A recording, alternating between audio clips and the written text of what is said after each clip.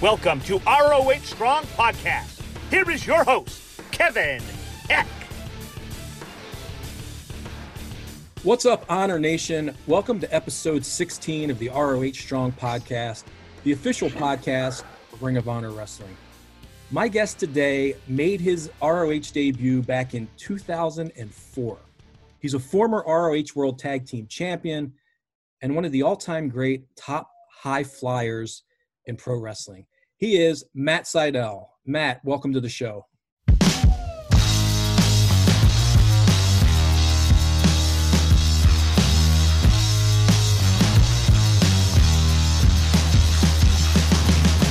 All right. Thanks for having me on. Oh, it's great to be speaking with you. First question I always ask on this podcast is, what have you been up to during quarantine for these past several months? Wow. Yeah. These past several months have been, it's a very big change for me. I'm very much used to spending my entire life traveling and wrestling. However, during the quarantine, I live in Florida, so it has been especially challenging here to stay isolated and really lay low. Luckily, I have a workout set up at my house. I have wrestling mats that I roll out and stretch and I do my yoga on.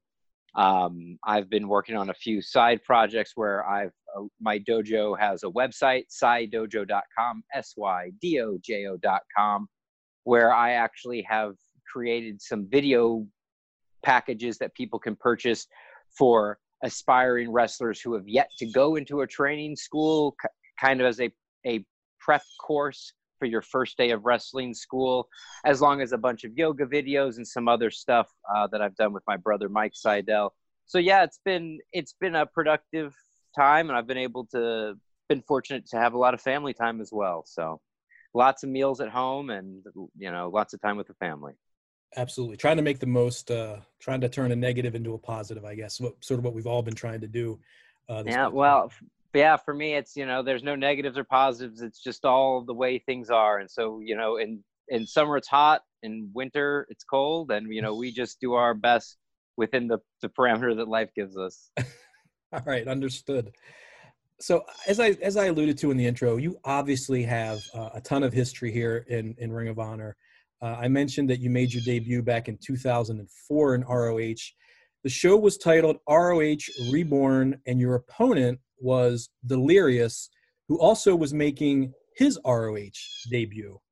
So in anticipation of you being on the podcast, I made a long-distance call to the edge of sanity to speak with Delirious and ask him about that match. Here's what your longtime rival Delirious had to say.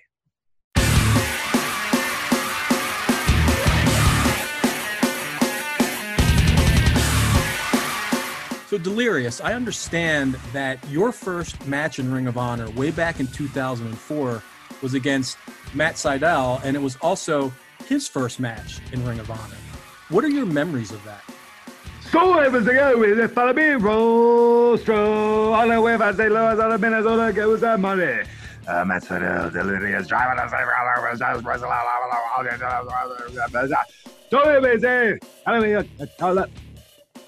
I couldn't have said it better myself. Anything else you'd like to say to Matt directly? Because he will be listening to this. So what would you like to say to him? Matt Sydal go back all the way with the 2000 Gateway Championship Wrestling. It reached the bad, got it. Better than everybody will only roll with this. Somebody says ROH, maybe one day. Delirious 2020. Very well said. Delirious, thanks for joining me today. So, Matt, what do you make of those comments from Delirious? Okay, so that, to many people, that just sounded like a delirious babble, but I think I understand his style of glossolalia better than most. And I did hear a few, I think he lays in a little secret code to remind me of the wild drive we had up to Minnesota, sort of a last-minute booking. Without Delirious as a rival, I really wouldn't have been able to have such a spark and a big launch into Ring of Honor. Nobody goes in there and wrestles themselves. And so having an opponent like him absolutely was what brought an extra level of intensity, insanity, and madness to this match, where we were truly fighting for our jobs. And we were both very fortunate to make a distinct impression on that wild, I think it was a Friday night in Minneapolis. I mean, you have to understand, I mean, that was a great, man, again, you know, Delirious, well, he always shows me up with those promos, but I'll tell you what, when it came down to that match and who was the better man in the ring, I'm pretty sure back in 2004, that was me. And, you know, I don't know how many wins he's had on me since. I know I beat him again when we were back in Ring of Honor in like 2015 in Atlanta. Anyway, to say the least, we have a history dating back all the way to the year 2001. So basically 2001 was when Delirious and I probably had our first matches against each other. And then we moved our way up and got a little bit of work in NWA TNA back in the Wednesday pay-per-view days. And that led us into IWA Mid-South Wrestling, which felt like it was just on the periphery of Ring of Honor. So back in 2004, I was a junior at the University of Missouri, Columbia. So I'm a junior. I'm in the business school at Mizzou. And I remember not caring one bit about school. I mean, I did my work. I never turned in assignments late. I always did what I had to do. But when I'm walking through the halls of the business school, I was just a daydreamer about getting into Ring of Honor, which at that time didn't even feel like it was a possibility, because it was like Low-Ki, Amazing Red, AJ Styles, Christopher Daniels. I mean, just it was the elite of the independent scene. And, you know, my goal was to work my way up to that level, but there was no clear path. There was no ROH dojo. There were no tryouts. So getting your foot in the door at Ring of Honor was quite what seemed like an epic feat for just two kids from Missouri who, while we paid money, way too much, to train at a wrestling school, but we really were training ourselves up until that point. And the only real training we got would be when we would come across a veteran like Tracy Smothers or Jamie Noble on the indies, who would then just divulge all this amazing knowledge to us, or whether it was like before a show at IWA Mid-South, and Alex Shelley and Claudio and Hero, we would all kind of get together and share tricks of the trade. But I mean, wrestling was a very different world. The world was very different back then. I mean, you couldn't just look somebody up on YouTube. You had to have a VHS tape. I mean, I don't want to sound ancient, but in a lot of ways, it really was an ancient time in wrestling. And it was the biggest thing that had happened in my career to that date, for sure, by a long shot. Well, I know that you actually started out as a backyard wrestler, right, before you hit the independent scene, and were officially, were trained. And I know you grew up in St. Louis. You're not, I know you're a young guy. I guess you were born in the 80s, but were you aware of the wrestling history, the rich history in St. Louis? Were you aware of that growing up? Yeah, well, I will. So to go back to what you said, truly my style that should show up on Tail of the Tape is backyard wrestler. Backyard wrestling was my style. This was at a time where, like, if you watched the WWF programming, it would say, before Monday Night Raw, it would say, do not try this at home. Every single time, before every show, right. Do not try this at home.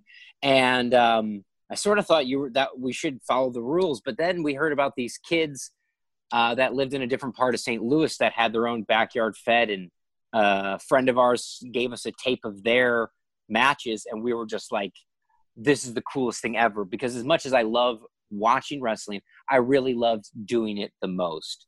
So, luckily in St. Louis, wrestling was a lot more accepted in popular culture than it was in other places.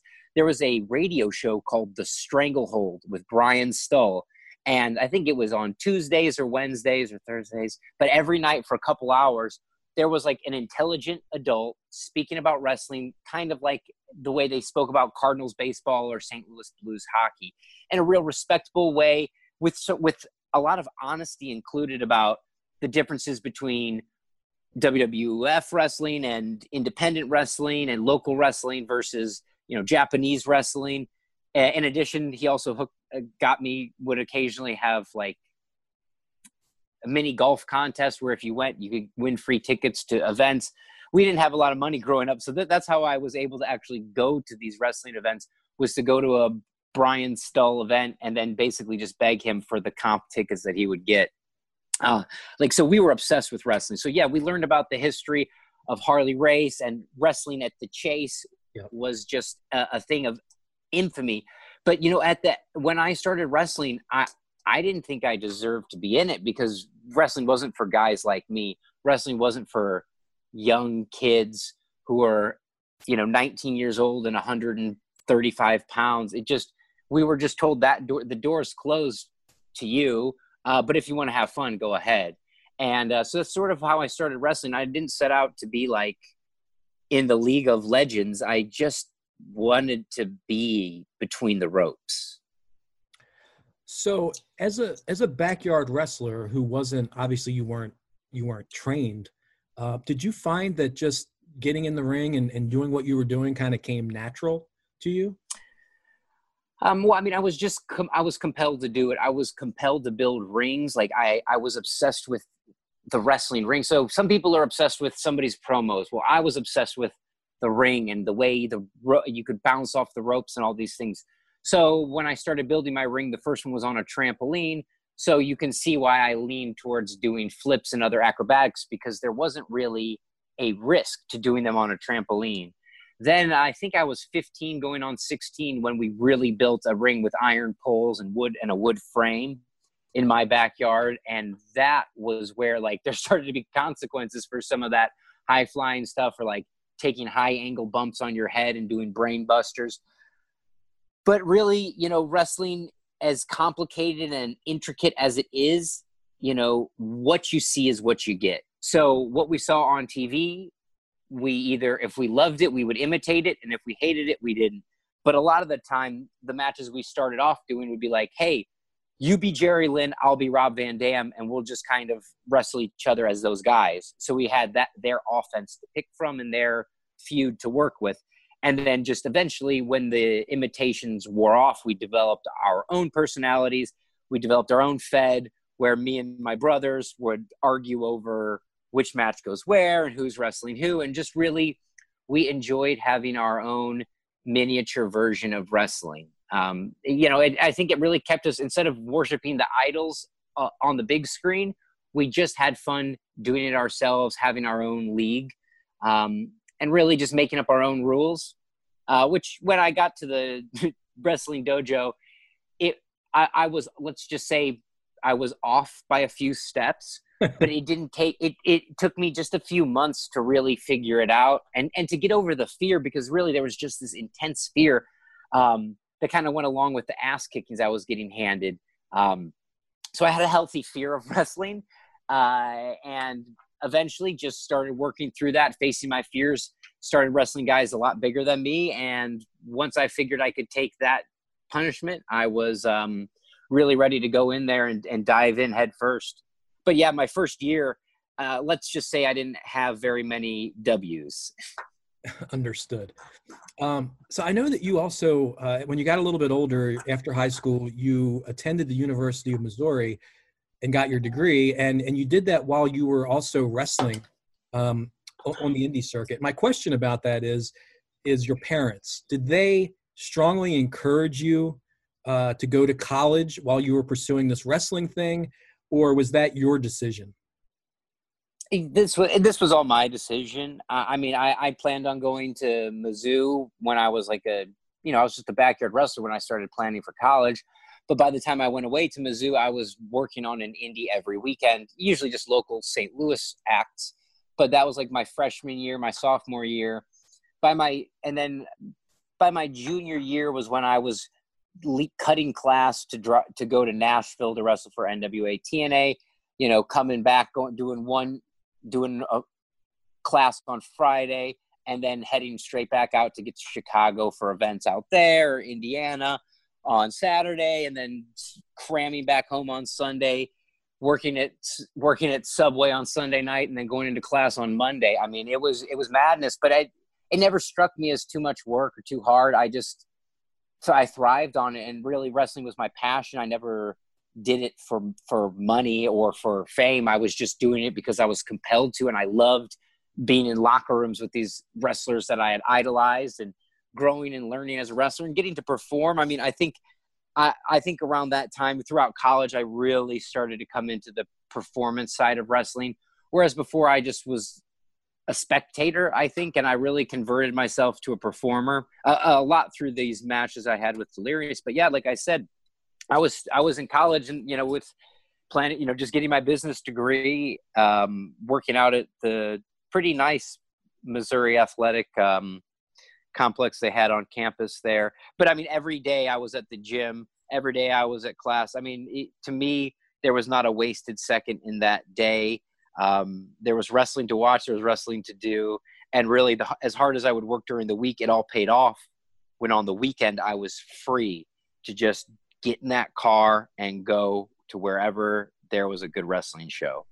Right. And as you said, not a lot of money in those early days. It's what's the cliche, hot dog and a handshake, right? Yeah, but I mean, again, like a lot of people think that the payments is what's important, but for me, it never crossed my mind to approach it as a profession. Right. It just, it was almost like a college athlete doesn't get paid, even though the company they work for makes millions, right? Like your coach makes millions of dollars. The Mizzou football team gets sponsored by probably Nike and Reebok and all these places. The players don't see a dime of that.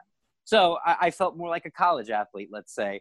I was just going out there and doing the work because the wrestling ring was the most magical place for me. It was heaven. And so it didn't matter how far away it was. I would slide in that car and get out there. I mean, it's, I think my philosophy doesn't really line up with a lot of other people's assumptions about what wrestlers are thinking in their head. So I'm just trying to put you in my head where it wasn't, I never even thought about if asking for $40 instead of 30, or, a couple of times when the wrestler I would wrestle would be making, $500 to $700, and I knew I was not getting enough gas money. It sort of set in like, oh boy, like, am I at their level, or what, what's up with this discrepancy? But that discrepancy didn't really last that long in my head. Because when I really felt like I started to deserve money, I really started to move up the ladder in wrestling. And, that was, I think I was in college when I had my first flight to Ring of Honor, but that might've been after I graduated. But let's just say, I mean, paying your dues was what we were told you had to do to make it in wrestling. First you pay your dues, then the dues pay off. And that is how it worked for me. I believed in that system of work hard and grind and grind and grind, and then it'll pay off, and it really did for me. All right, well, we've got a lot more we need to get to. We're just scratching the surface here. So we're going to take a quick break, and then we'll be right back with more with Matt Sydal. Also, later on in the program today, we have Quinn McKay. So we'll be back right after this. Hi, I'm Quinn McKay, the host of Ring of Honor's weekly YouTube show, Week by Week. Join me every Monday, the same day as this podcast, as we catch up on all of the groundbreaking ROH news and get some exclusive comments from some of your favorite stars. We also have some really great weekly segments like Question of the Week and my personal favorite, the Week by Week Physique. Join me every Monday at 1 p.m. on social media and youtube.com/Ring of Honor for Week by Week.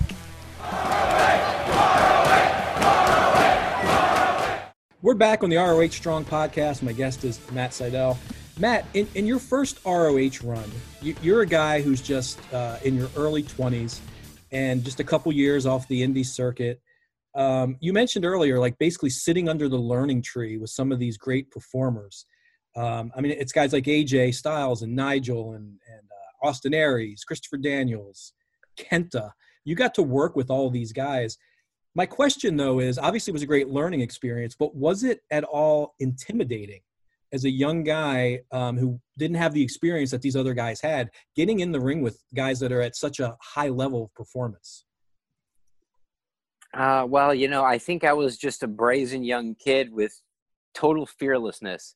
I remember being apprehensive about the first time I wrestled Homicide and B-Boy in a tag match. And then really of the matches of those guys you listed that I met, that I worked with in Ring of Honor, I mean, like Christopher Daniels and AJ Styles, went out of their way to reach down and help me out and show me and just treat me like an equal. And they gave me so much respect. I actually started to have more respect for myself.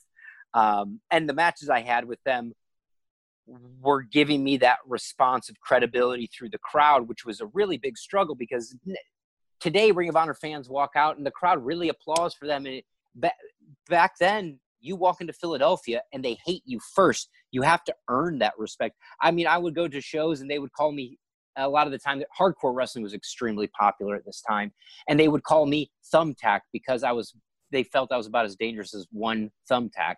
So it was an uphill battle to earn respect, and it was an uphill battle to be thought of as a credible wrestler. So that was very uplifting for me to work with CD and AJ. I mean, they are just, to this day, they're guys that I look up to and try and be more like and learn from. I mean, it's always hard when you're like, oh boy, someday I'll make it to where they're at. But those guys are still wrestling at the top of their game. So it's just like trying to join them as peers the same way they respected me then.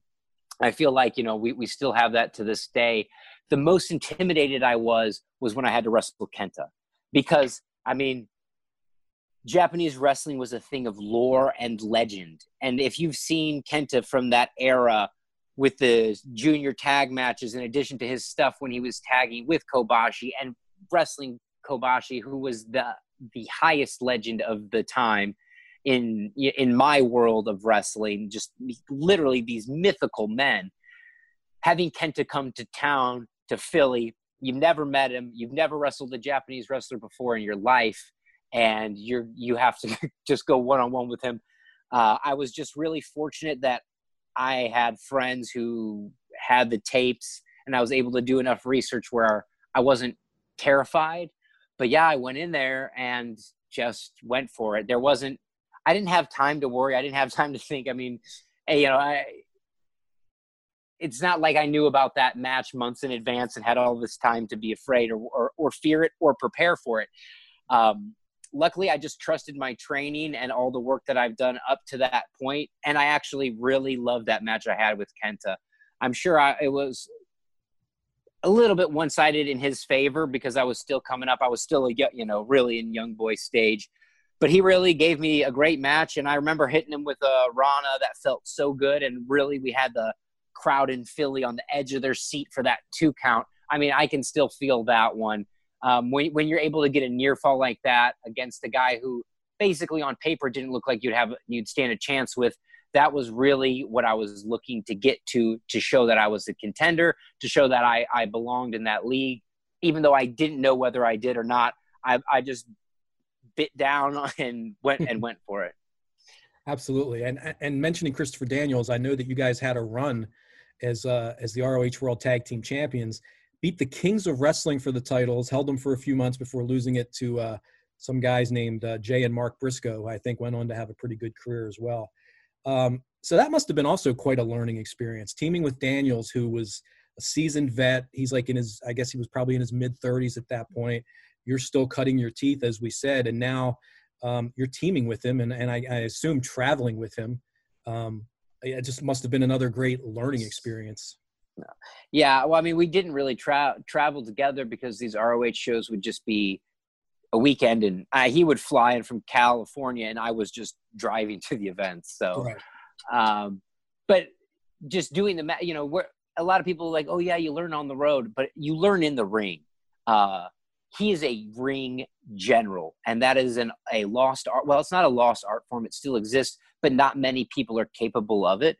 And it's a very special and true thing that when the closer you are to the action, the more you learn. So being in the corner when Christopher Daniels is wrestling is a learning experience. Having him tell you, reach for the tag me in. He's giving me instructions as we go. My ears are open and my mouth's shut, and I'm just almost following orders of the general. And we had some great matches. I mean, and we would come up with really creative ideas to combine his offense and my offense. And I remember both of us having ideas and having a really warm reception to some of my ideas. Whereas, you would consider some veterans might not be as open-eared and receptive to ideas. CD was super receptive. And I mean, we just had a ton of great matches, wrestled a lot of opponents, and I really felt like that's what leveled me up, was being surrounded by guys better than me until I was able to lift myself up to their level when we were all on the same stage. Those matches I had with Christopher Daniels, I mean, you have to understand, I was an indie wrestler, but I hadn't won, 50 belts and 50 indies or anything silly like that. I was IWA Mid-South light heavyweight champion. And then I became the Ring of Honor World Tag Champion. And that was huge. I mean, that belt is beautiful. I mean, it's for someone like me who grew up, thinking that might be the highest I could ever get in the sport of wrestling. It was an honor to carry the belts, and the talent that we were wrestling against was always great. And personally, I love tag team wrestling. It's always been my favorite, and I'm sure there's a reason it became that, because of all the matches I had with amazing tag partners in Ring of Honor. For sure. Well, you mentioned Japan earlier too, and I know that you actually got to work extensively in Japan for a couple of years. I think it was 2006, 2007 for Dragon Gate. What was that experience like, I guess, from a wrestling standpoint, getting to work there in Japan with that style, and also the cultural aspect of being basically a young kid who's now in Japan? Yeah, so my journey to Japan is another Ring of Honor story, of course, because you have to understand Ring of Honor is the epicenter of quality pro wrestling. It always has been, and it always will be. It's where the best guys tie up. And a lot of the times it's where the best guys tie up for the first time. So at that time I was tagging with AJ Styles, and we were set to face off against Genki Horiguchi and Dragon Kid. I mean, in the US, I think it was Philadelphia. So this match was what was the catalyst to me going to Dragon Gate, because we did the match. It was a lot of fun. I mean, it was unbelievable being in the ring with Genki and Dragon Kid. They're truly on another level. So after, me and AJ, of course, my memory of the match is slightly faded, but in my memory, it was an epic one. And then maybe a month or two later, I get a message on my MySpace from SEMA offering me an opportunity. Sure. Yeah, offering me an opportunity to go to Dragon Gate and stay for 3 months and just get started there. And to me, that was the greatest opportunity I could ever have. And so that's when I kind of went from being an only ROH guy to doing ROH and Dragon Gate tours, like where I would go to Dragon Gate after the first couple month tour, I would go for 3 or 4 week tour, come home for 10 days, get in an ROH show or two, then slide back out to Japan. And I did that about 15 times in those years or whatever, about 15, 16 tours, I believe. And yeah, everything about Dragon Gate solidified that professional wrestling was not dead. It was a respectable thing that I could be a part of and really have some self-respect, because a lot of time I wouldn't want to tell too many people I wrestled, because they were locked in to ancient stereotypes. They were locked into, wrestling's just 2 6'5" guys that are 300 pounds oiled up in their underwear, hugging each other. And I really believe that wrestling could be whatever you wanted it to be. And when I started wrestling, I was trying to do the wrestling that if I was a fan of the crowd, which I was previously, I would do the wrestling that would make me the most excited and give me the most for my money. Very good value. And I'll tell you, Dragon Gate really was just a place where an extremely professional organization, very well ran. We would take the bus between shows. We would have people in local towns take us out to meals. The Japanese fans bring gifts to the events, small things from the convenience store, sometimes really thoughtful things, even great things to any young pro wrestler, like protein bars and just little things like that. We really felt honored and respected. Just the exact mentality that Ring of Honor had is what I really felt when I was in Japan. That this was that profession, being a pro wrestler was like respectable, high quality entertainment for everyone. And the Dragon Gate shows I was on were so inspirational. The guys that are the biggest influence in my career, like Sema and Yoshino and Doi. You know, I was with these guys every day, all day, 24/7. And it was the first time I really was a part of an organization, not just as a wrestler, but as an, you know, with an organization like Dragon Gate, everybody had a role in addition to wrestling. So in addition to wrestling, you would help set up the ring. You could help set up the chairs. In addition to wrestling, you would also put the flyers on the chairs. But I was really a part of something, and that's what really connected me to it. And that's when I knew that I didn't want to do anything else with my life other than be a professional wrestler. You know, you just that kind of respect was not what we were getting in the United States, and I just fell deeper in love with Japanese wrestling and the Dragon Gate style. And oh my God, the Dragon Gate ring is just this. The Japanese rings, for like I've discussed, I'm kind of obsessed with them. They just really have a quality to them that's unmatched. And I loved wrestling in that ring. I loved sleeping in that ring. I loved stretching in that ring. I learned so much from the Dragon Gate wrestlers. And that's when I got the Dragon Gate wrestlers introduced me to in Japan, we call it, in the U.S. we call it a gear maker, but in Japan they called it a costume. And that's when I changed my gear. That's when my gear got upgraded, and that's when I really started to gain confidence, because I had a unique look that was original and professional, and this wasn't just like half homemade gear and like semi. You know, I really felt like I was developing a look and an attitude to go along with all the skills and the technical abilities that I had been accumulating over the years. And, you know, I mean, that like gear's always been important to me. Like the look and the feel of wrestling always matter. And like over quarantine, you asked what I've been doing. Well, I've also made myself 2 pairs of knee pads, and my girlfriend and I are working on a new ring jacket and a new pair of tights. So, I mean, I really do DIY everything. And it's all inspired by that time at Dragon Gate. Everything I do to this day is still inspired by what Dragon Gate does today, even in the future. I mean, I really felt like we were the crest of the wave of the change of wrestling. Like, if wrestling was going to be looked at differently, we were going to make a new stereotype. When people think of wrestling, I wanted them to think of what I do, not the past. So that, you know, that's kind of been my goal since I've been wrestling, to modernize people's old held views of pro wrestling and give them something to believe in today.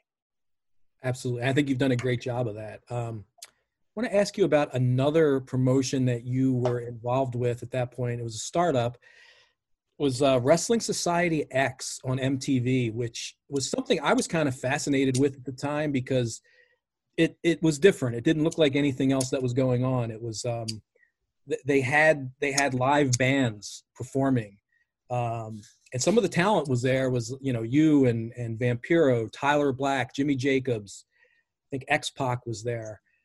I guess my question to you is, what attracted you to that project, and why do you think it ultimately didn't work? Well, what attracted me to the project was being offered work on TV. I mean, it was just a really cool concept. And actually, I was involved in the pilot episode. So I was really honored to be like a part of it in the super early days. It did feel like a slimy TV show with some of the contract stuff. And like, you know, me as a young kid was like, oh, I guess I'll just sign this, even though this contract's completely upside down and backwards and is insane and locks me down for 5 years or something. But, you know, I was able to work with them and kind of added a few amendments to my contract. But of course, I mean, like, it was just great. It was filmed in LA. We got to go out there for a week. They put us up at a really nice hotel. They had a pretty well organized show structure. We would sometimes do 2 shows a day.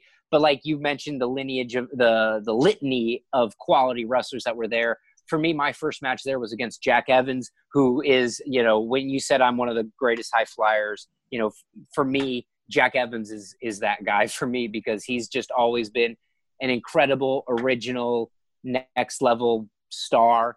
And getting to work him in that first match, I think we might have been the first thing you saw of the entire series outside of the ring announcer. I mean, that was it. We were the first match out of the gate. And looking back, I mean, even today, I didn't realize, I'm not realizing this until now, how important and how much they believed in us and how much they bet on us. So I will tell you one thing. The reason it failed had nothing to do with the wrestling or the wrestlers. No, the reason it failed was just MTV was not behind it. It was just, it wasn't a really it wasn't a project that they were into that they promoted. I don't believe they even aired the last episode. I think they just kind of aired 8 and then canned the show. I mean, that's how TV shows are. So we didn't take it personally. I mean, there was nothing guaranteed that it was going to succeed. So we just did it. We just put our hearts into it and then let it go. I really don't hold on to any matches or anything like, oh my gosh, we deserved better. MTV should have given us another season. I mean, those decisions are sort of out of my hand. And I believe it was just kind of the executive, the VPs at MTV got shuffled around. And, it's if wrestling's not the cup of tea of the next executive, then no one's going to be able to push for it or get that through. And really it was that, they were just blind to see how brilliant of an idea it was. And I think that idea was just rehashed, worked through a little bit better, and then given better production and upgraded in what became Lucha Underground. And actually at that time when Lucha Underground was starting, I had talked to Conan about joining, and then our Ring of Honor had talked to me about joining, and I knew I couldn't do both. And at that time, this was 2014 or 2015, I joined Ring of Honor. I went back to Ring of Honor. So I would have definitely been a part of the second round of what was WSX and then led into Lucha Underground. I would have loved to be a part of that, but I picked Ring of Honor because that's sort of where my heart always was. I want to touch on briefly your time in WWE Developmental, which was, I guess, right after the Wrestling Society X thing ended. You were with Ohio Valley Wrestling and then later became Florida Championship Wrestling. People have different memories of those days. Some people that went through that system have talk about very good experiences. Other people did not. What was your experience? Well, I mean, my experience was, I felt like there was definitely a lot of head games. I mean, but that, not blaming the office. It's more like the wrestlers you're surrounded with. It was a lot of people who wanted to be stars and not a lot of people who wanted to be wrestlers. It was a different world. I mean, I came, not WSX was just like a one-off thing. It wasn't really a part of my life. What was a part of my life was being a Dragon Gate wrestler. So when I showed up to OVW, you could chop me 50 times and I wouldn't even turn red. And I had a chip on my shoulder because I had just come from the most amazing futuristic wrestling place. And then I landed in OVW where everybody was more focused on like how they wrestled in 1972 and 1980. And I just couldn't care less because I was about wrestling for today, for today's crowd, because I knew these people didn't want to get insulted. I knew they wanted to see action. I knew people wanted hard-hitting wrestling that they could connect with. And I showed up to OVW, and I'm not going to say everybody there was on steroids, but everybody was jacked up. Everybody was huge. And I had just left Dragon Gate, where that was a place where I was not even like I was like a medium-sized wrestler. So I immediately went somewhere where I was much more undersized. However, it only took me 3 months to become OVW heavyweight champion. And that's because I didn't just follow what everybody else was doing. It's because I wasn't the same old cookie cutter guy in his underwear hitting an RKO wrestler. I was an original, and I really stuck to my guns. It's just you have to modify your wrestling style based on who you wrestle. And if you're wrestling guys that aren't as familiar with high-flying wrestling, you really do have to tweak things. And that's when I started kicking a lot more. In Dragon Gate, there was a wrestler named Mochizuki Masaki, and he had the best kicks and the strongest kicks and the heaviest kicks I've ever had to accept in a wrestling match. And so I knew that if I brought those kind of kicks, I would have a lot more believability in my matches because I wasn't going to throw hands with somebody, but you have a little bit, my arm reach isn't that long, but my leg reaches a little further and it kicks a little harder. And I kind of have a baseball bat attached to my shins. And that's what I used to gain an advantage in OVW. And I really was just looking for a way to stand out. there. And basically we were at OVW for 5-6 months, and then OVW shut down. They fired everybody except me, well, and a few other people. But it was just this, we were living on the edge, because as soon as I got to OVW, rumors of it ending, and there were guys fighting for, people were fighting for contracts.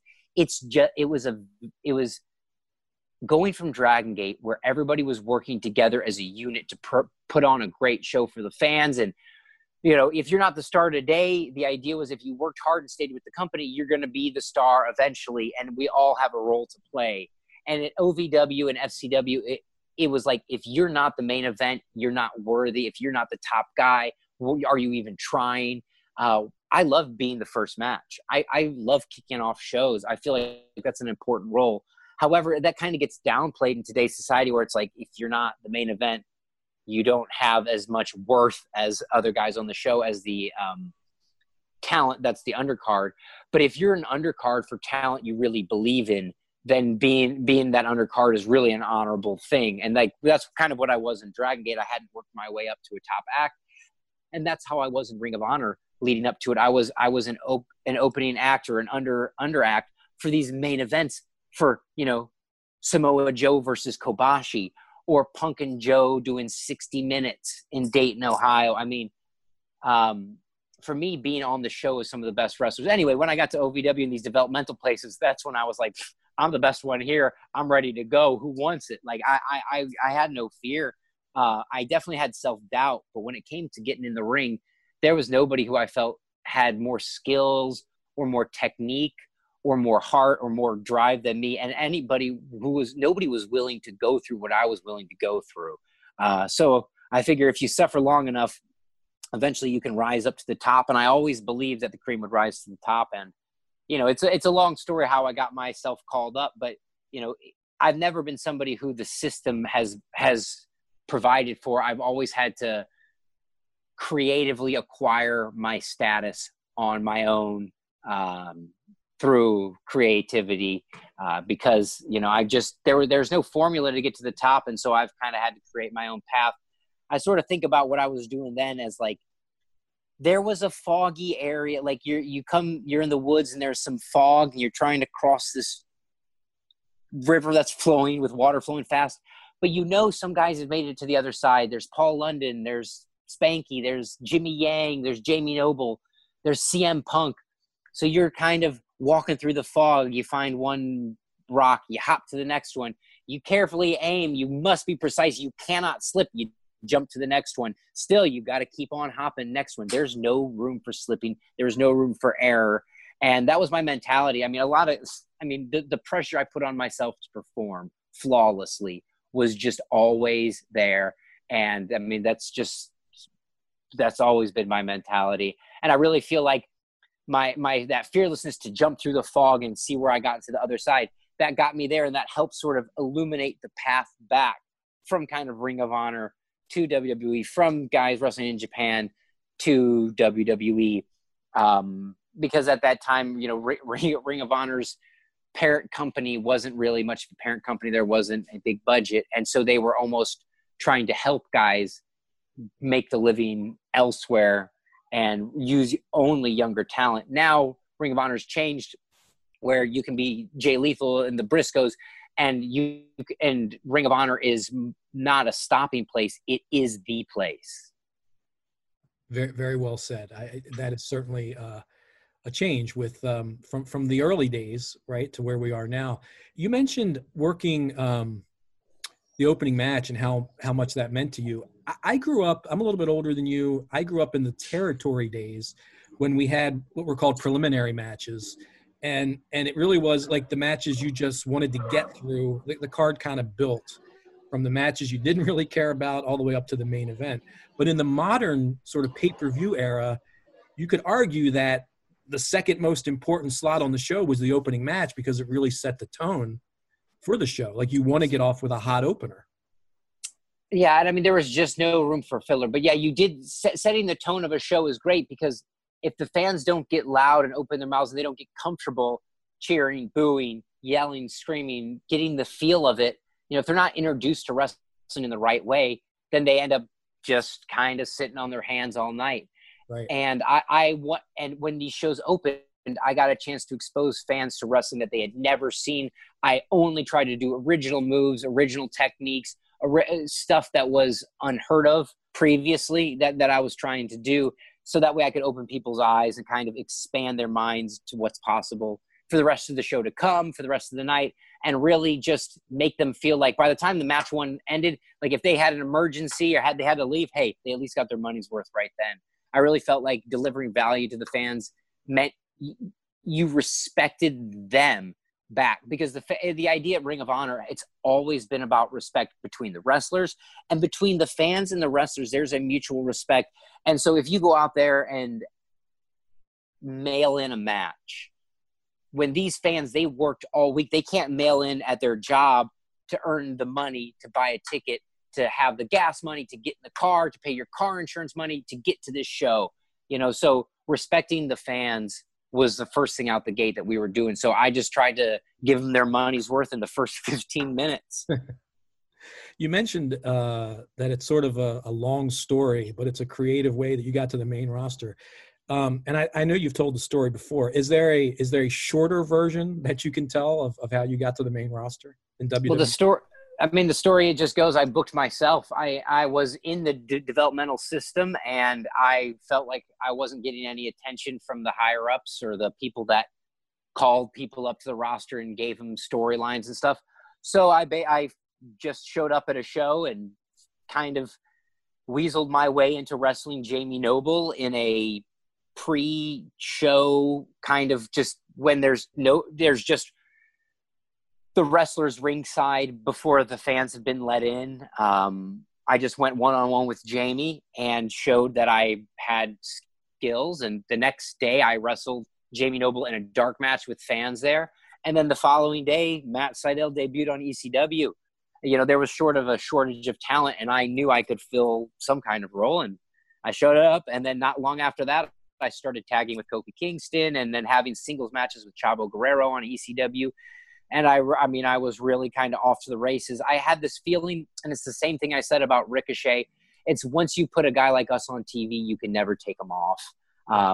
Once Delirious and I wrestled at that Reborn Stage 1 for $35 that we were offered for making 35 hours of driving, we were on the Chicago show the next night.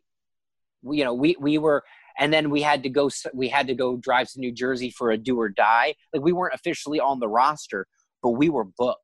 And that's basically what happened with me in WWE. I wasn't on the roster, but I was booked. And then, it was just a few weeks later, I was started to appear on every live event. And then all of a sudden I was doing 5 WWE events every week for the next, 4 or 5 years, minus a few injuries. But yeah, I've stayed busy. That's been my thing. Is I love making towns. I love getting to the shows. And I love performing for the fans, because I was, I used to sit in that crowd and stare at that ring with wonder and awe. And I still kind of get to be that little kid that does that. And then I go out and I get to deliver for the fans as well. I want to touch briefly on your WWE run. You mentioned the tag team title win with Kofi, which obviously that was a huge deal. But there were some moments there where it seemed like you were going to get a huge singles push. I remember you teamed with Rey Mysterio at one point, I think, to beat John Morrison and The Miz. There was another episode I remember where John Cena handpicked you to be his partner to go against Edge and Sheamus. And you hit the shooting star press on Sheamus for the win. And it really seemed like this was the big push. You beat Chris Jericho on a pay-per-view. But despite all that, it seemed like that push kind of started, but then it stopped. Do you have any idea why you think that follow-through never really happened? Well, like I said, I look at wrestling very differently than everybody else. I don't believe you need to be pushed to have worthwhile. I don't even know what that means, to be honest, because that's just not how I viewed it. If you get injured in wrestling, you can't get back to work. So, I definitely had a couple an ankle injury that really debilitated me significantly and kind of hurt that. Let's just call it momentum. That's what I would call it. That's what you do in wrestling. You build momentum and you get going, because the momentum's with the fans. But, this is at a time where Zack Ryder was, being cheered intensely. And like, so if you want to look at an example of a guy that got like, maybe let's say an unfair shake, it might be a guy like him, but I was on every show, every week, wrestling every time. And so being a part of the WWE, being like a roster member, I was doing media every Monday mornings before Raw. I was doing radio phoners on Thursdays, and I was wrestling Friday, Saturday, Sunday, Monday, and Tuesday. So, I was just doing my job. That's what a wrestler does. And I mean, I put on great matches. My matches with Chavo were incredible. I would say I was disappointed because a few times I would be told, hey, save it for the pay-per-view, save it for the payper-view. And the pay-per-view match with me and Chavo never came.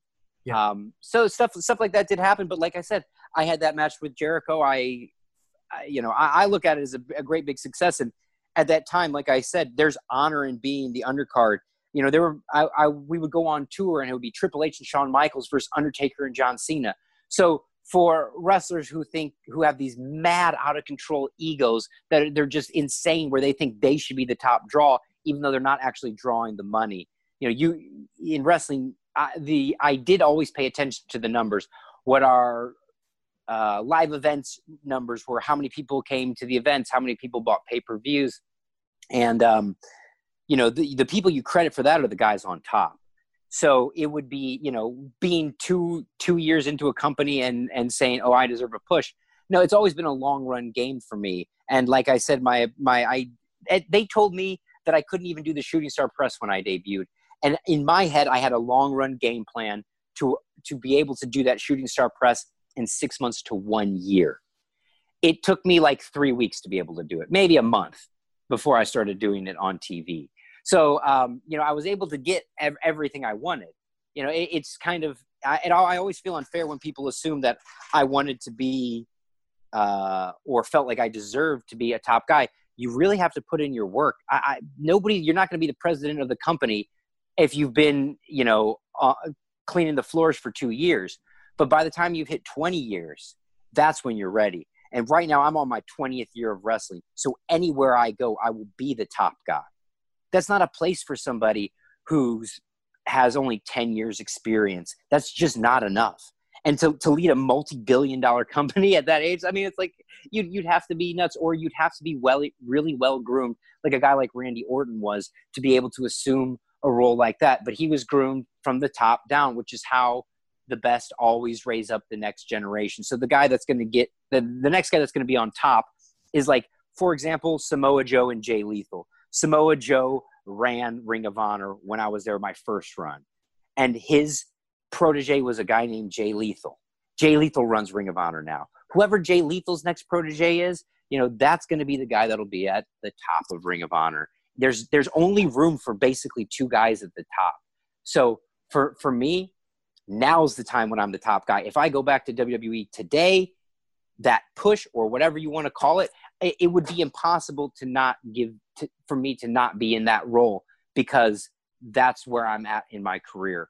When you're still on the upward rise, you just work hard and grind out and earn fans in every town. I always me and Chris Masters would say we were politicking, but not politicking backstage. We politicked with the fans. We shook hands and kissed babies because we were building our following person by person, handshake by handshake, as the same way we always did from the indies into Ring of Honor. You shook people's hands, you looked them in the eye, and you said, thanks for coming, appreciate you, see you next time. And, these towns that I wrestled in WWE, Ring of Honor still wrestles there, we still wrestle there, and, the people, they still remember. And fans don't, as long as they see you perform, it doesn't matter if it's the first match or the last match, they appreciate it, they respect it, and when I wrestle, they sure as hell remember it. And so, for me, it doesn't matter what role you're in. I'm getting paid to perform. I'm getting paid well. I really enjoyed the acts I was doing and the guys I was working with. So I just completely disagree with that mode of thinking, and that's just not how a professional like me sees these matches. But, people see wrestling in very different through different little kaleidoscopes.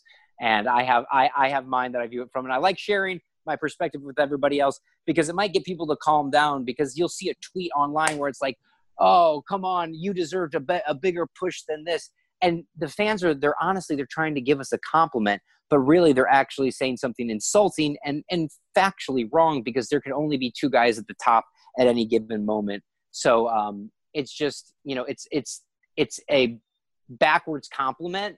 And it's really just kind of misplaced logic. So, I'm here to clarify everything for you guys.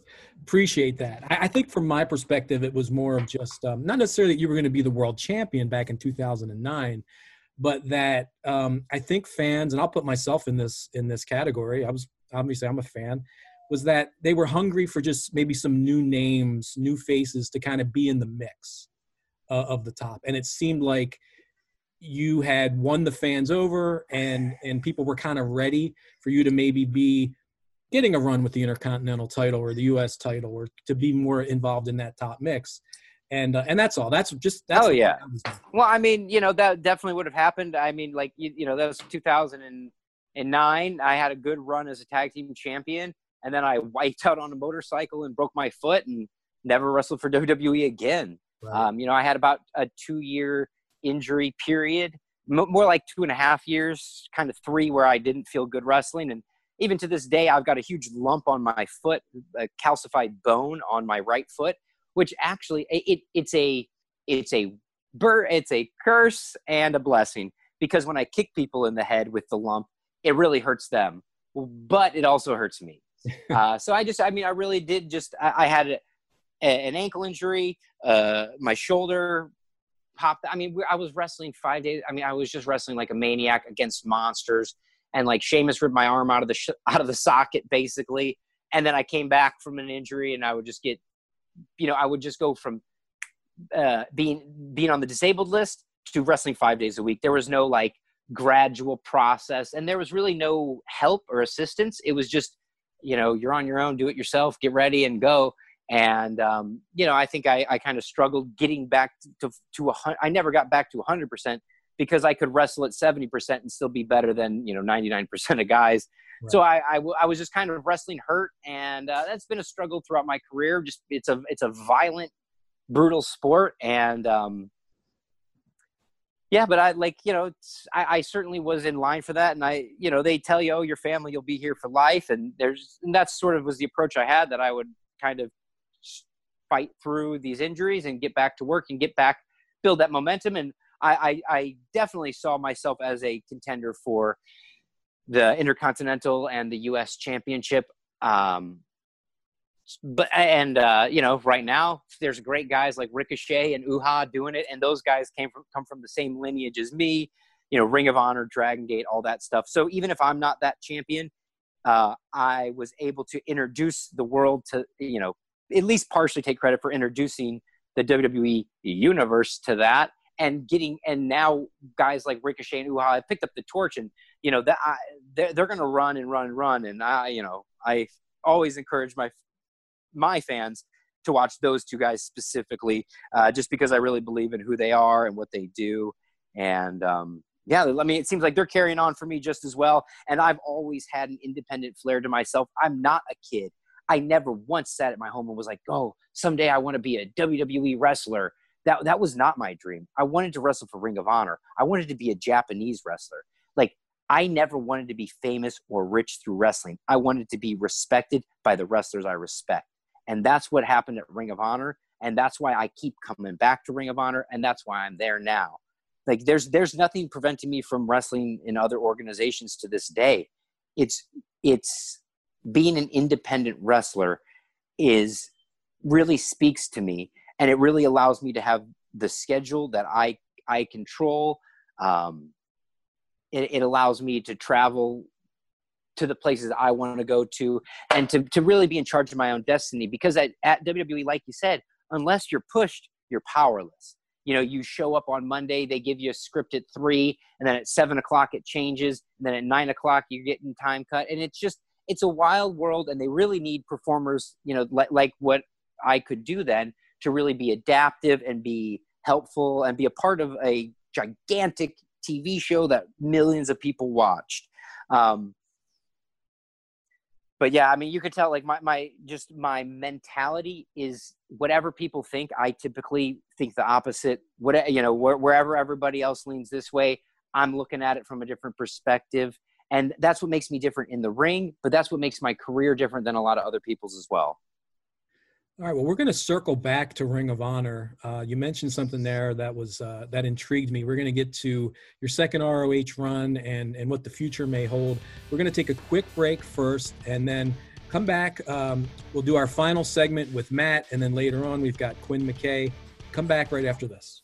Welcome, Ring of Honor fans. It is our distinct pleasure to bring to you not only 18 years of great professional wrestling, the best professional wrestling on the planet, but tonight, a very important topic. It is the first of many ROH roundtables, and tonight we're going to be discussing Black Lives Matter, police brutality, and what it means to be black in professional wrestling, race and racism in the sport that we love. ROH Roundtable, now available on youtube.com/Ring of Honor. All right, we are back on the ROH Strong podcast. My guest is Matt Sydal. I want to circle back, as I said before the break, to your second ROH run, which was 2014 to 2017. What stands out to you from that second run? I mean, you had singles matches against guys like Okada and Tanahashi, so that had to be pretty cool. Yeah, I mean, it all started with a singles match with Jay Lethal for the TV title in New York, and I was just like, oh my God, it feels good to be back. That was a huge match for me. Well, actually, like my first match back was with AJ in West Virginia. I'm trying to think. It just felt great to be back at Ring of Honor. I wasn't really committed to wrestling under contract anywhere, and I was just starting to go back to work for Dragon Gate as well. But like through Ring of Honor, again, I got connections to New Japan and was able to begin splitting my time at New Japan and Ring of Honor. And boy, I was working like a madman those days. I mean, it was just a lot of traveling, a lot of work. And yeah, I mean, I was a part of some awesome matches with the Young Bucks. They were the hottest act in wrestling, period. And we would just go out there and have these amazing matches. And Nick and Matt would put on just these clinics every night. Kyle O'Reilly and Bobby Fish, Warbeard. I mean, this was just a stacked roster. I got to have some of my favorite memories are wrestling with ACH. We had like a best of 5 series that had a bunch of gems in there. I mean, I didn't go back and watch them all, but rumor has it people told me they didn't suck. And then me, tagging with him, and it was coming back in from a different angle with a little bit more veteran experience, but really still fighting to be considered a top star. And sometimes you got to go away to come back, so I've been, just doing my own thing. In 2018, I went to Impact. 2019, I blew out my knee. Well, I blew it out like the day after Christmas, 2018. And so 2019, all I did was just recover. And I started wrestling again kind of for Rev Pro in the UK and Defy, and just mainly doing indie work. And then this year's just been insane because there hasn't been any wrestling. So the last event that I was scheduled for was the Ring of Honor Past versus Present. I was just, that match just motivated me. I spent weeks thinking about it and just had a lot of excitement. And unfortunately, the coronavirus came, and actually ROH was very responsible with their early action in canceling that event. So I feel like I have some unfinished business, to say the least. You mentioned Flip Gordon, and I know that you faced him in what was his first ROH match.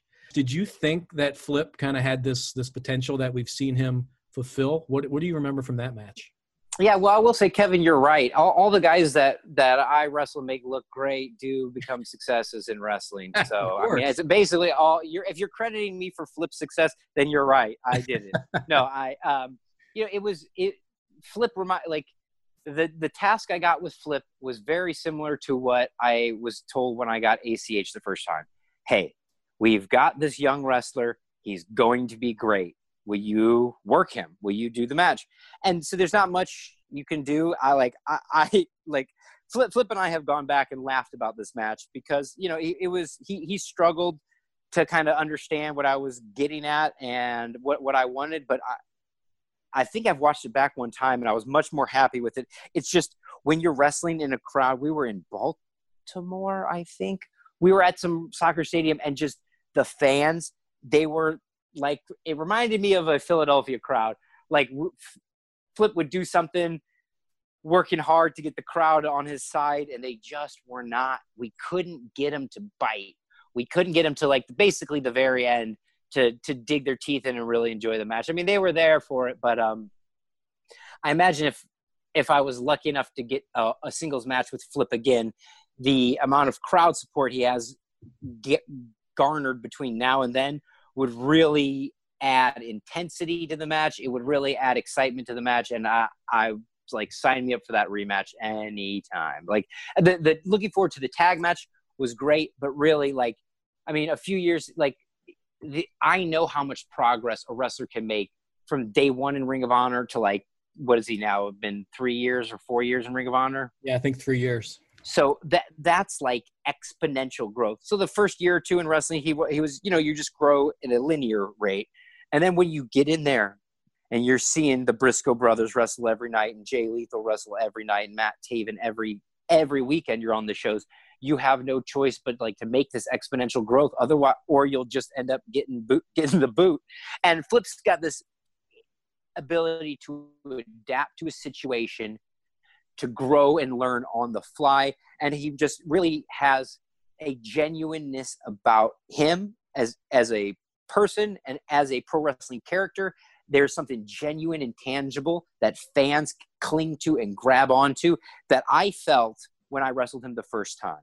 I felt that there was, like, a genuineness to his approach to wrestling. He wasn't trying to wrestle he didn't want to be a famous guy on TV. He wanted to be a good wrestler. And that's why Ring of Honor was the perfect place for him, because he's just gotten better and better as a wrestler, and his star power grows because his confidence grows, but he's still that genuine young man who shows up, works hard, puts in the effort, and isn't afraid to, like I said, suffer a little bit more than the rest of us. You know, he's not afraid to take the beating and still rise up. And I mean, he's not afraid to do crazy hardcore matches.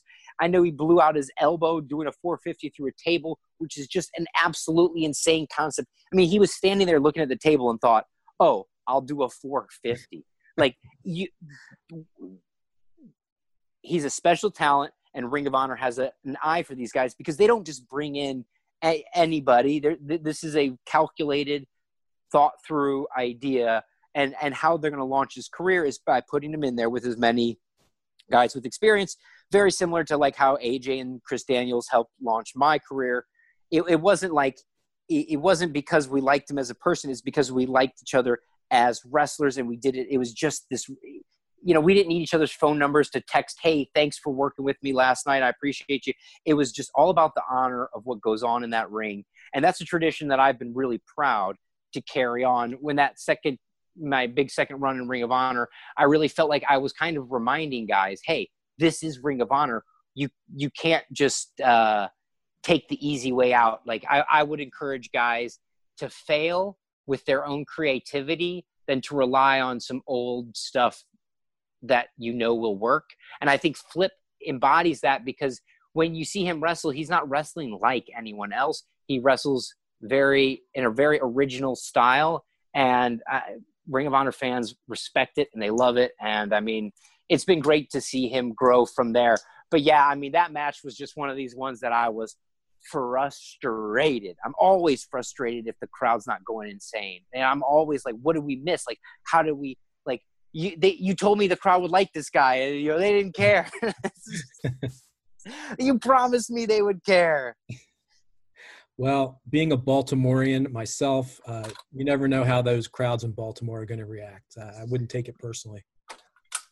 I mean, yeah, I really didn't. And, like, Flip did, and we've had a good laugh over that match a couple times.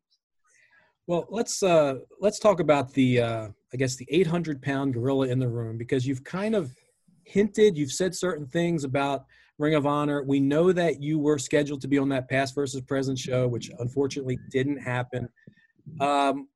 Is there a chance we could see you back in Ring of Honor in the near future when we start running shows again?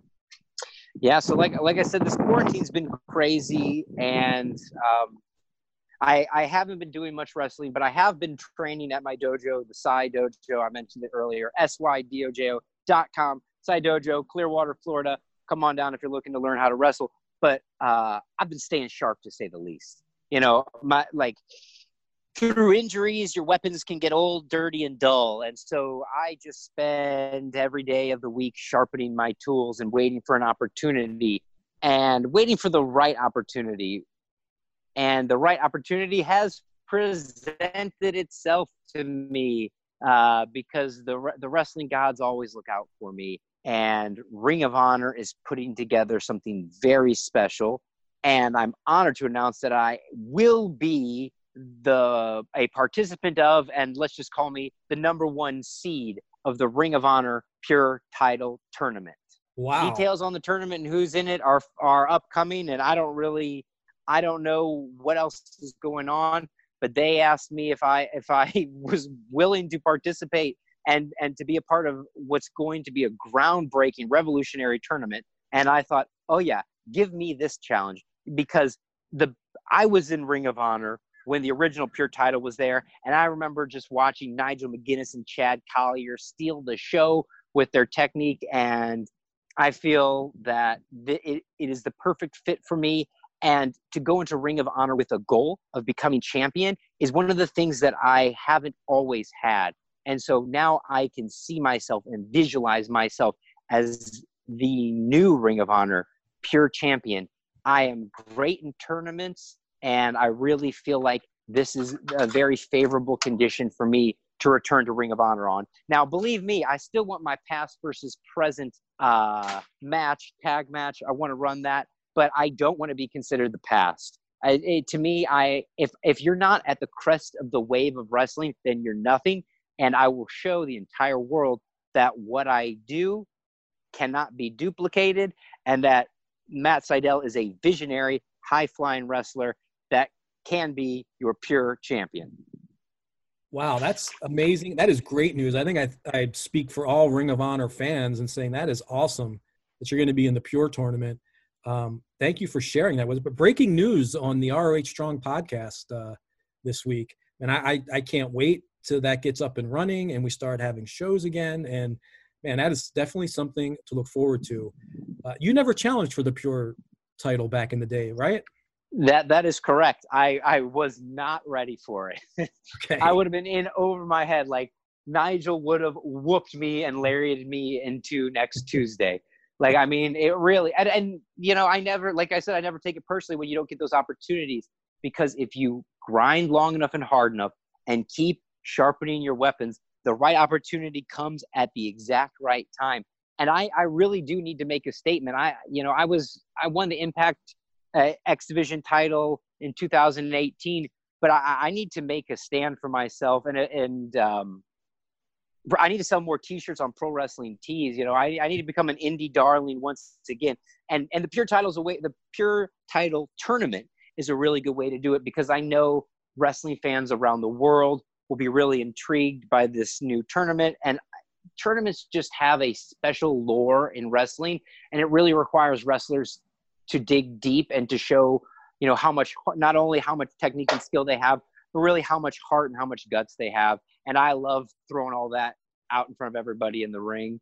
And so, yeah, this Pure Title tournament, you know, we agreed to do this podcast before I had agreed to be in the Pure Title tournament. That's how recent this is. So I don't have like a ton of thoughts on it all, but I just want to let all the fans know at Ring of Honor and around the world that they will have their chance to see what I'm saying.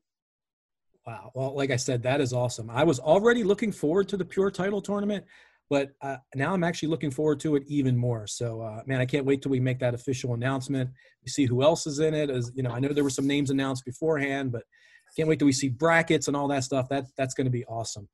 Matt, the final thing that we do usually on the podcast with our guests is we play a little game called 10 Questions, where I ask you quick hitting questions. Are you up for doing that? Yeah, I'll do 7. No, I'm just kidding. 10's great. All right, here we go. 10 questions with Matt Seidel. And it is now time for 10 questions with Kevin. Question number 1. What's something on your bucket list? This could be wrestling or just life in general. Jump out of a plane with PJ Black. Okay. Yeah, I've had PJ's been a guest on this show. I don't think there's any amount of money he could pay me to do some of the stuff that he does, but you're a bit of a daredevil. I could see you doing that. I'll save it till I'm really old. It's a bucket list. Okay. Question number 2. What's something that's popular that you don't see the appeal of at all? Expensive sneakers, spending money on shoes or clothing or anything like that. Wow, 1,000%. I think it's nonsense. I think it's just poor people get fooled. Sorry. People get fooled and it's a poor state of affairs. Yeah. 100% agree with you on that. Question number 3. You have a guilty pleasure, something you enjoy that maybe you would not, necessarily care to admit. Oh, well, I mean, I care to admit it, but my guilty pleasure is cacti. I love growing and cactus and aloes and just gardening, basically. All right. I don't think there's any reason to be ashamed of that. Oh. Well, I'm probably, you can call me Cactus Matt Seidel for all I care. Nice. All right. Question number 4.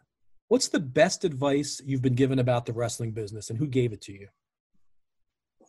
That's a great question.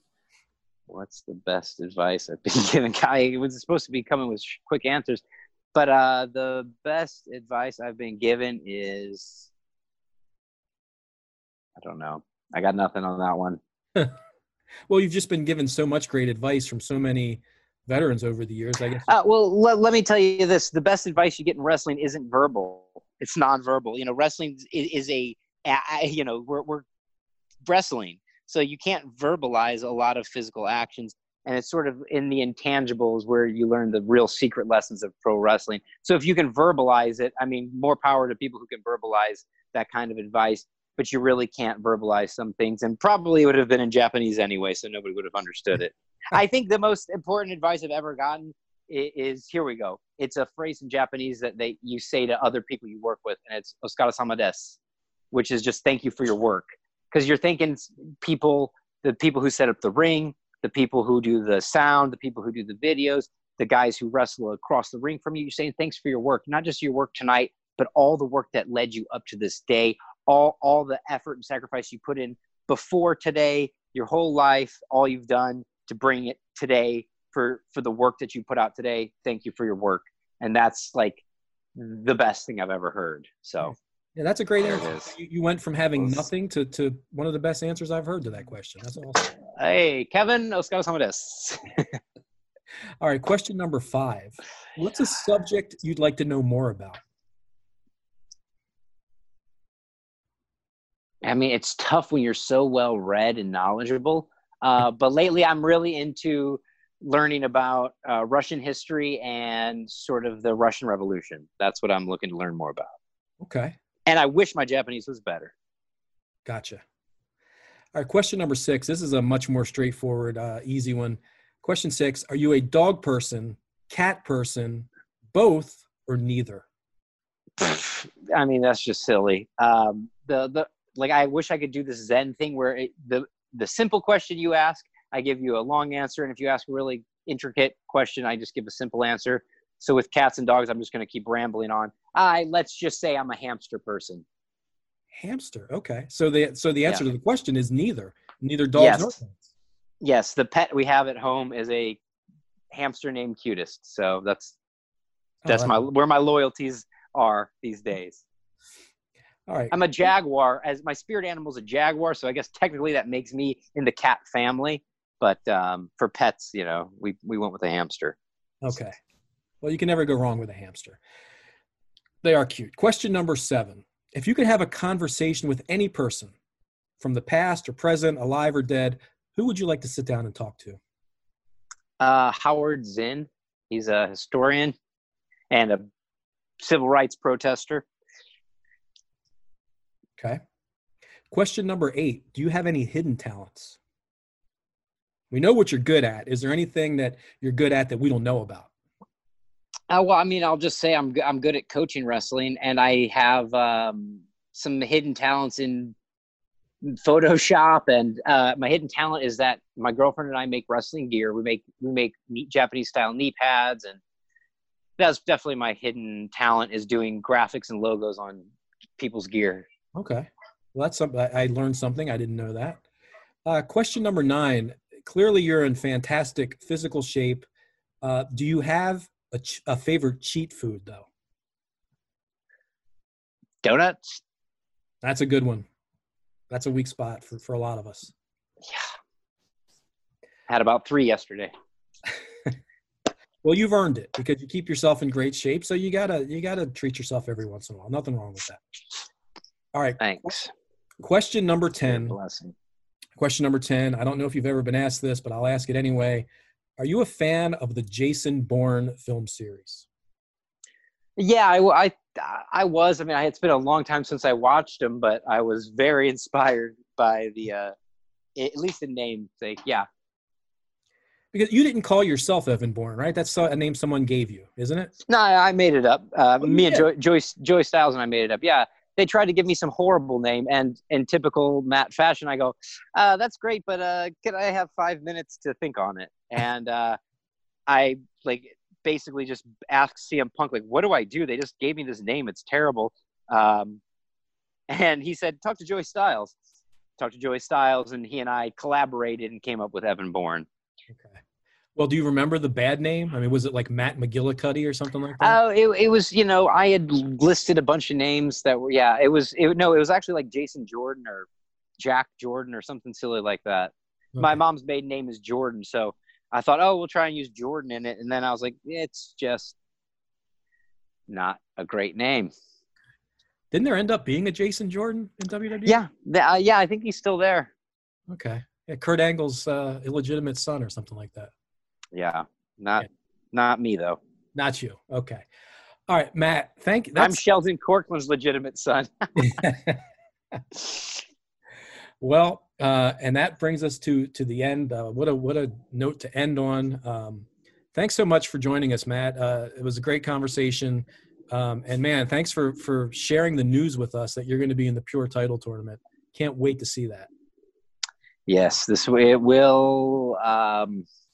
I'm stoked. That's all. I haven't even had a chance to let it sit in, but we will let things unfold as they do, and as nature unfolds in front of us. And I would just, if there's gambling or betting on this, I would just put some money on old Matt Sydal. I'm gonna open some eyes, open some hearts, open some minds. All right. Not that we're encouraging, that's just for informational purposes only, not an inducement to wager. You're sure? Yeah, sure. Just like, yeah. Hey, I do think one thing, this ROH Strong podcast, I just keep waiting for when Roddy's going to be on. Is he busy these days? I don't know. That Mr. ROH. Yeah, the ROH Strong pod. You can now be Mr. ROH Strong podcast. Kevin. Yes. You got a new gimmick. I would love to have him on. I don't know that his present employer would allow it, but certainly the invitation is there. Yeah. Man, he was Mr. ROH. I can't believe I didn't mention anything with Roddy, but boy, he was there from 2000 when I was there in 2004, when I went back. I mean, he's just always been a huge part of ROH and a huge part of my career and pushing me to get better and better. And so on a podcast called ROH Strong, I'd be remiss if I didn't mention old Roddy Strong and how influential and important he was in the grand scheme of my tenure at ROH. For sure. Yeah. When we mentioned all those names earlier, he absolutely, I should have had him on that list. No question about it. Yeah. Before I let you go, are you active on social media? Can fans find you somewhere? Oh yeah. I am on this thing called Instagram. It's, my name is spelled MattsYdal at Matt Sydal on Instagram. My Twitter handle is really old. It's at FindEvan, FindEvan, at FindEvan on Twitter. You can probably just Google Matt Sydal on this thing called Google.com or whatever search engine you prefer. Look me up, hit me up. I'm on ProWrestlingTees.com youtube.com/Matt Seidel. I haven't sold many t-shirts. I could really use a boost on that. It's been, but more importantly, my message to all the fans are, you can check out sidedojo.com, but just take care of yourself and your friends and your family, those closest to you, and don't worry about complaining about wrestling online. Just take care of those people around you. All right, Matt, thanks again. Can't wait to see you back in Ring of Honor. We're going to take our final break, and then we'll be back with Quinn McKay. I'm Maynard the Malt Maker. I am Mega the Bard. I'm Ender the Goliath. I'm Santi the Bard. And I'm Thea the Wizard. And I'm Quinn McKay, and to see what character I'll be playing, you'll have to check out the next episode of Roleplay of Honor. Join these stars and more for Roleplay of Honor. Welcome back to the ROH Strong podcast. My special guest at this time is ROH's bespectacled, bow tie wearing, popular on-air personality, the host of ROH Week by Week on YouTube. You know her, you love her. She's my very good friend and fellow journalist, Quinn McKay. Quinn, welcome to the show.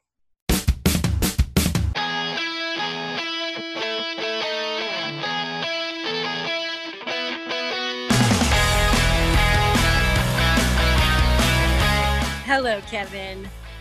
It's nice to speak with you. I have to say, I think the one thing that I may have embellished in that intro is the very good friend part, because I don't know if we're even friends anymore. So I'm just going to get right into it. Do we have heat?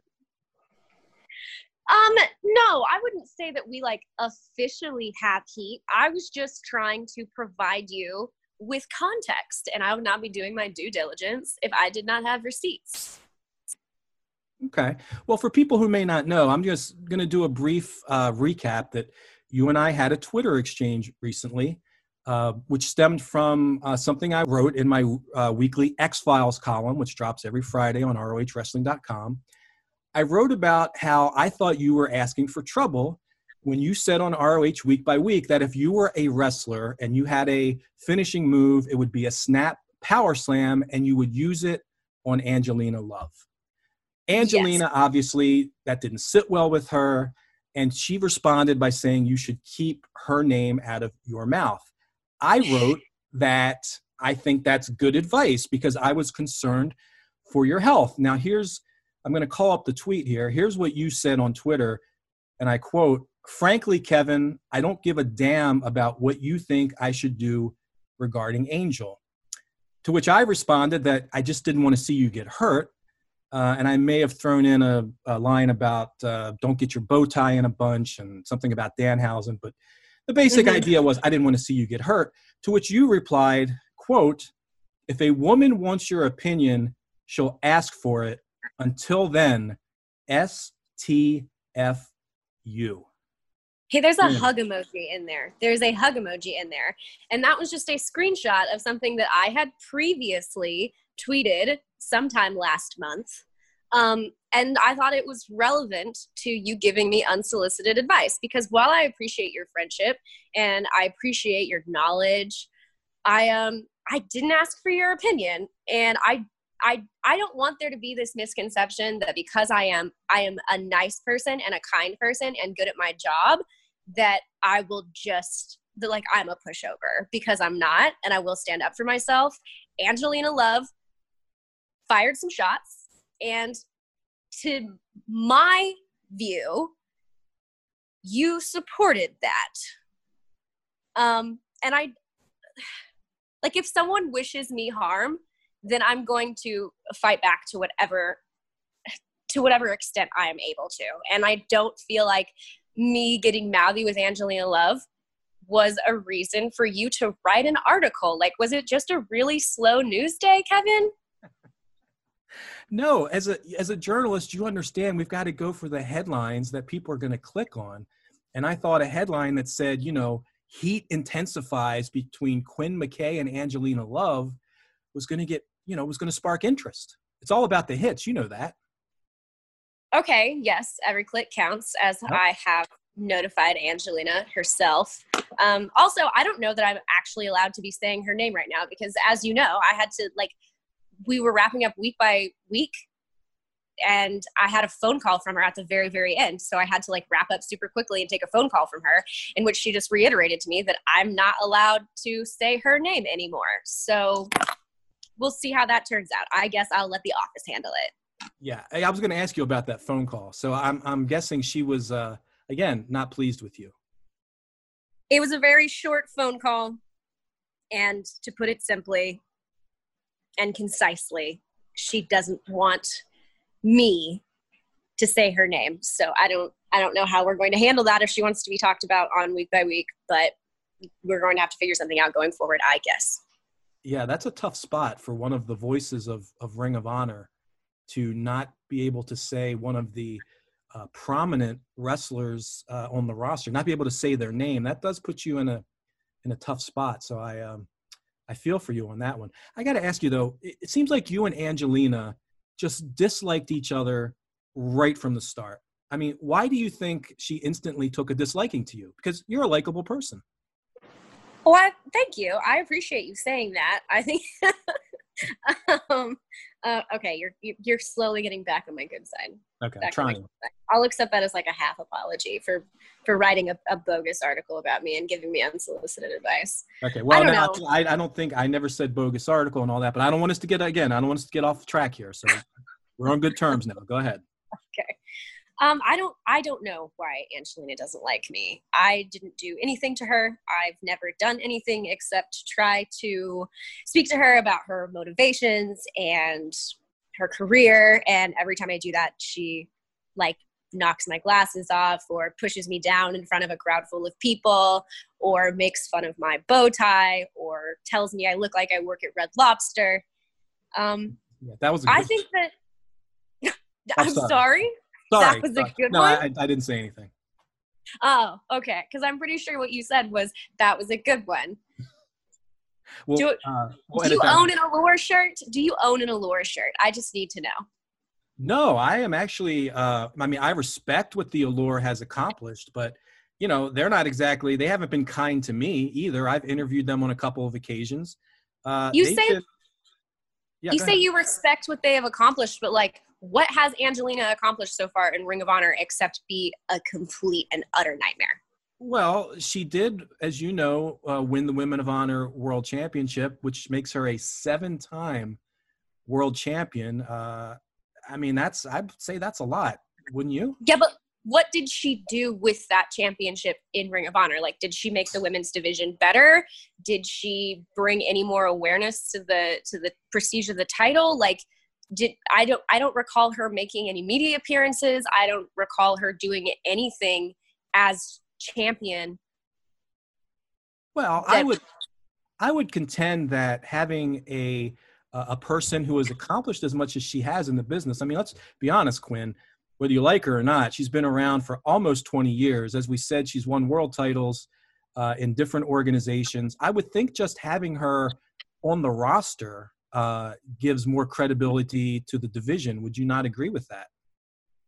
I agree to that to some extent, and I respect Angelina completely for everything that she has accomplished in her career, but that doesn't mean anything if you come into the women's locker room and then do nothing but breed this fragility and mistrust into it. I'm not part of the women's locker room, so I guess I can't speak to that. I don't see how she actually interacts with the wrestlers. But if this is the kind of relationship that you form with the people that work around you, how can you claim that you're a positive force in your locker room? How can you claim that you're a positive force in the company? Angelina hasn't done anything but like I said, rain terror down among the women's division since she has been here. Yeah, well, I won't disagree with that. Her and Mandy are certainly very divisive in the locker room. I mean, let's be honest, they have no friends except for each other. So I think you do make a good point there. It's not about sisterhood in the locker room with the Allure around. That's for sure. But then again, there's an old saying in this business, Quinn, you can make money or you can make friends. And I think Angelina's made a lot of money in this business. Okay. Well, then I guess if she wants to continue to cement herself as a moneymaker, then she's going to have to make it all the way to the finals of the Quest for Gold tournament and try to win the women's championship again. Well, that's true. I'd have to say, obviously that tournament was going to take place in April, which of course it got postponed because of what's going on in the world. But I would have to say she's one of the favorites. I mean, I don't think there's any doubt about that she'd be one of the favorites to win that, just based on her experience and all of her accomplishments. But let me ask you this question, and I want to phrase it so you don't get offended.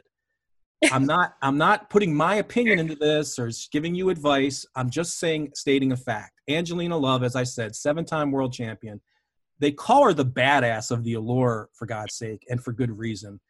Are you not worried at all that antagonizing her, you've already admitted, like, she's knocked your glasses off. I remember that time in Pittsburgh where she shoved you down to the mat violently. You're not a wrestler, Quinn. Are you not worried about antagonizing her?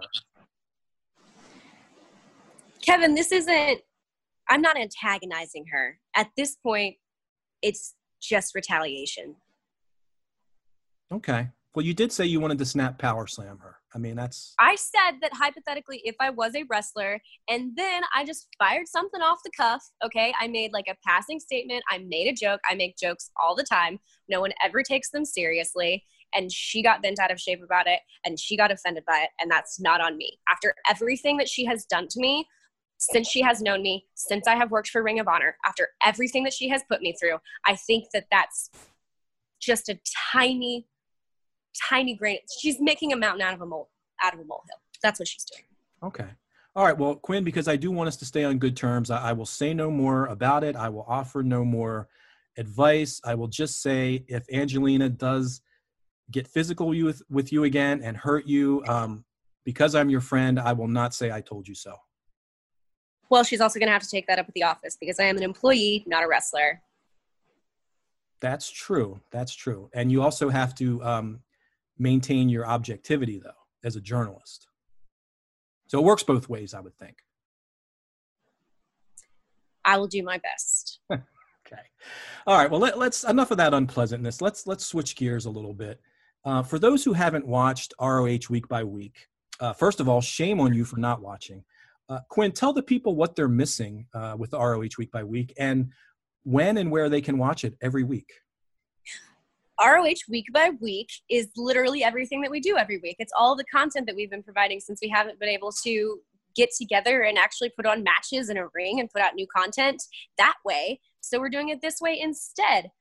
So week by week kind of just tells you everything that's been going on. You can watch it every Monday at 1 p.m. A new episode drops on our YouTube, which is just, found basically everywhere. We'll share the link if you follow us anywhere on social media, if you're not subscribed to us on YouTube. But if you aren't, you should, because then you'll never miss an episode.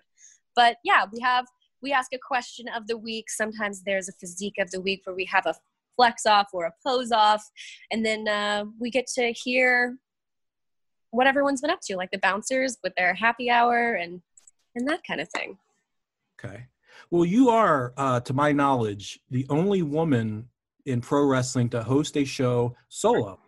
Can you put into words what that means to you? Because that's a huge, huge honor and accomplishment. Well, I didn't realize that it was happening until it had already happened. Like, no one ever told me that I was going to be hosting the show solo and that Ian was going to step away from a hosting position for a while. And I'm not sure what the plan is with that going forward, because I host week by week by myself, and I was hosting Ring of Honor weekly by myself as well for TV. And I don't know. It's cool to have made history in some small way. Like, even if my career ends tomorrow, at least that first is out of the way and more women can now just host wrestling shows. I think that it's about time that we stop having the first woman to do anything, because it's 2020 and women should be doing absolutely everything. I agree with that, but I'm not going to voice an opinion, because unless a woman asks for my opinion, I'm going to just STF you. Okay. Go ahead. Mostly that just applies to unsolicited advice. I understand. That's the big thing. Right, I understand. And I missed the hug emoji, so maybe I overreacted and got my feelings hurt unnecessarily. There was also a butterfly and a flower emoji. Yeah, I didn't understand what all that meant. I really did. I didn't quite get it. But anyway, we've aired out our dirty laundry, so everything's cool. My first guest today was Matt Sydal. And yes. I know that, I don't know if you heard, but he broke the news that he is going to be in the ROH Pure Title Tournament when we get back up and running again. So I'm so excited about that. I got a scoop that ROH Week by Week didn't get. Yes, you did. However, I will dampen it a little bit and rain on your parade a little because I did say and suggest that we should rehire him. I saw that. Yes. Yes. So I'm just saying. I don't really think it happened because of your suggestion. But yeah. Can you prove that? Can you prove it? I cannot prove it. So yes, maybe you were prescient, I guess. Is that a good word? I like to think that I'm just knowledgeable and know things, and maybe people listen to what I say. You're not going to let me have the one scoop, are you? Okay, I will let you have the scoop. I'm just saying that I think that I may have potentially impacted it. Okay, all right, fair enough. Well, I know that one thing that you have in common with Matt, it's like we have a theme today on this show, not on purpose, but he's from St. Louis. I know that you're also from Missouri, although what part are you from? So I'm from Central Missouri. I'm from Springfield. That's where I went to college. And I grew up in a really small town right outside of Lake Ozark, Missouri. So if you've ever seen the show Ozarks, that's where I grew up. Okay. So I know that you've relocated to Baltimore, which is obviously the home base for Ring of Honor. So what's been the biggest adjustment from Missouri to Maryland? Was there a culture shock involved there? Yeah, everything is different. Like everything on the East Coast is so much more fast-paced and uptight and close together, and there are so many more people.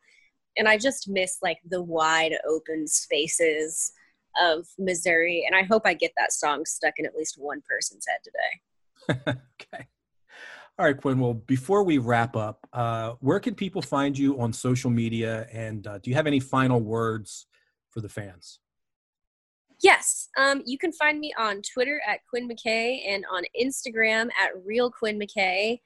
And my words for the fans would be, please subscribe to our YouTube channel. Please like my show. All right. No begging. No begging. Okay. I'm not. I asked politely because I'm a nice, polite person, unlike she who shall not be named. That's right. Don't say it. Okay. All right. Well, thanks, Quinn. I'm glad we had this chance to clear the air. Me too. And thanks to all of you for listening. Keep it locked into ROHWrestling.com and ROH's social media channels. That's at Ring of Honor on Twitter and Instagram, Facebook.com/Ring of Honor on Facebook. For news of when and where future episodes of the ROH Strong podcast will be available. Stay safe, everyone, and let's all be ROH Strong. Say goodbye, Quinn. Goodbye.